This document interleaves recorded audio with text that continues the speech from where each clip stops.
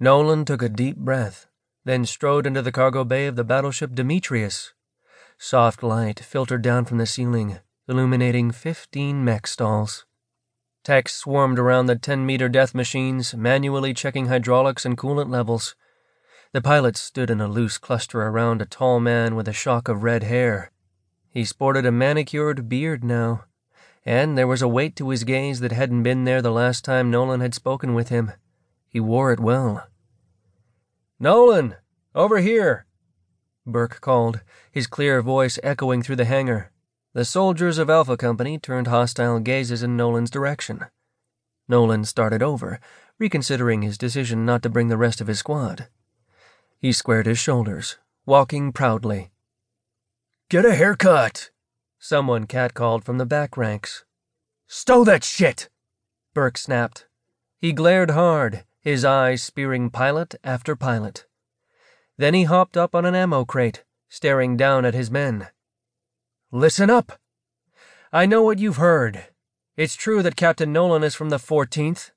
It is also true that he's been placed in charge of this operation, despite me outranking him." There were dark grumbles at that, and the hostile gazes became murderous. "Be that as it may," Burke continued, "we're going to extend him every courtesy. You are going to treat him like a goddamned admiral.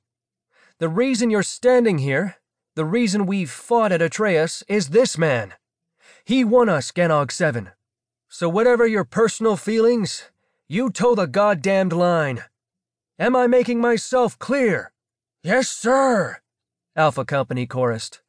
"Now get your asses back to work," Burke ordered. "I want these mechs parade ready for our arrival."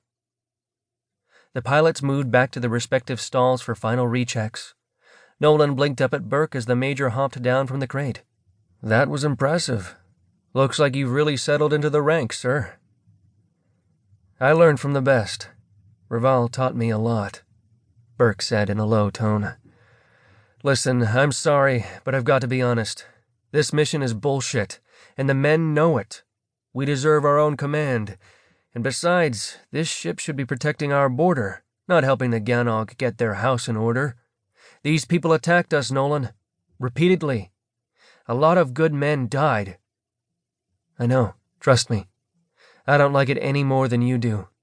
But I promise you it's necessary. The Ganog aren't the real threat, and you know it. The Void Wraith being present on Imperialis changes everything. We both know who they work for, and we're going to need the Ganog if we want to survive the war that's coming." "Permission to address the men, sir?" Nolan glanced at Alpha Company, unsurprised by the disdain and anger. A few men were apathetic. None seemed sympathetic. "Granted." Burke waved at the crate. "The floor is yours." Nolan hopped nimbly onto the crate, turning to face them. Every eye was on him, every look darker than the next. Yeah, this was going swimmingly. "Listen up, Alpha. I know your reputation. You fought on the line at Atreus and took down 3 Planet Striders. Your casualties were lower than any other unit. You're the best of the best. And you're wondering why the brass on Earth felt the need to put some captain from the gutter fleet in command over a decorated major." He paused, watching as curiosity crept into a few faces. "Earth needs to bring the Nair clan into the war on our side. The Nair are prickly, and they don't like other races. They're also even more obsessed with honor than the Tigress. Earth put me in charge because the Nair know who I am, and will see me being there as a mark of respect. That's why I'm in charge." He curled his fingers to provide the air quotes. "We all know I'm not in charge. Major Burke is in charge. You're here to babysit me while I liaison with the Nair leadership. We shake some hands, I convince them to join the war, and then we get you back into action guarding the Coalition border.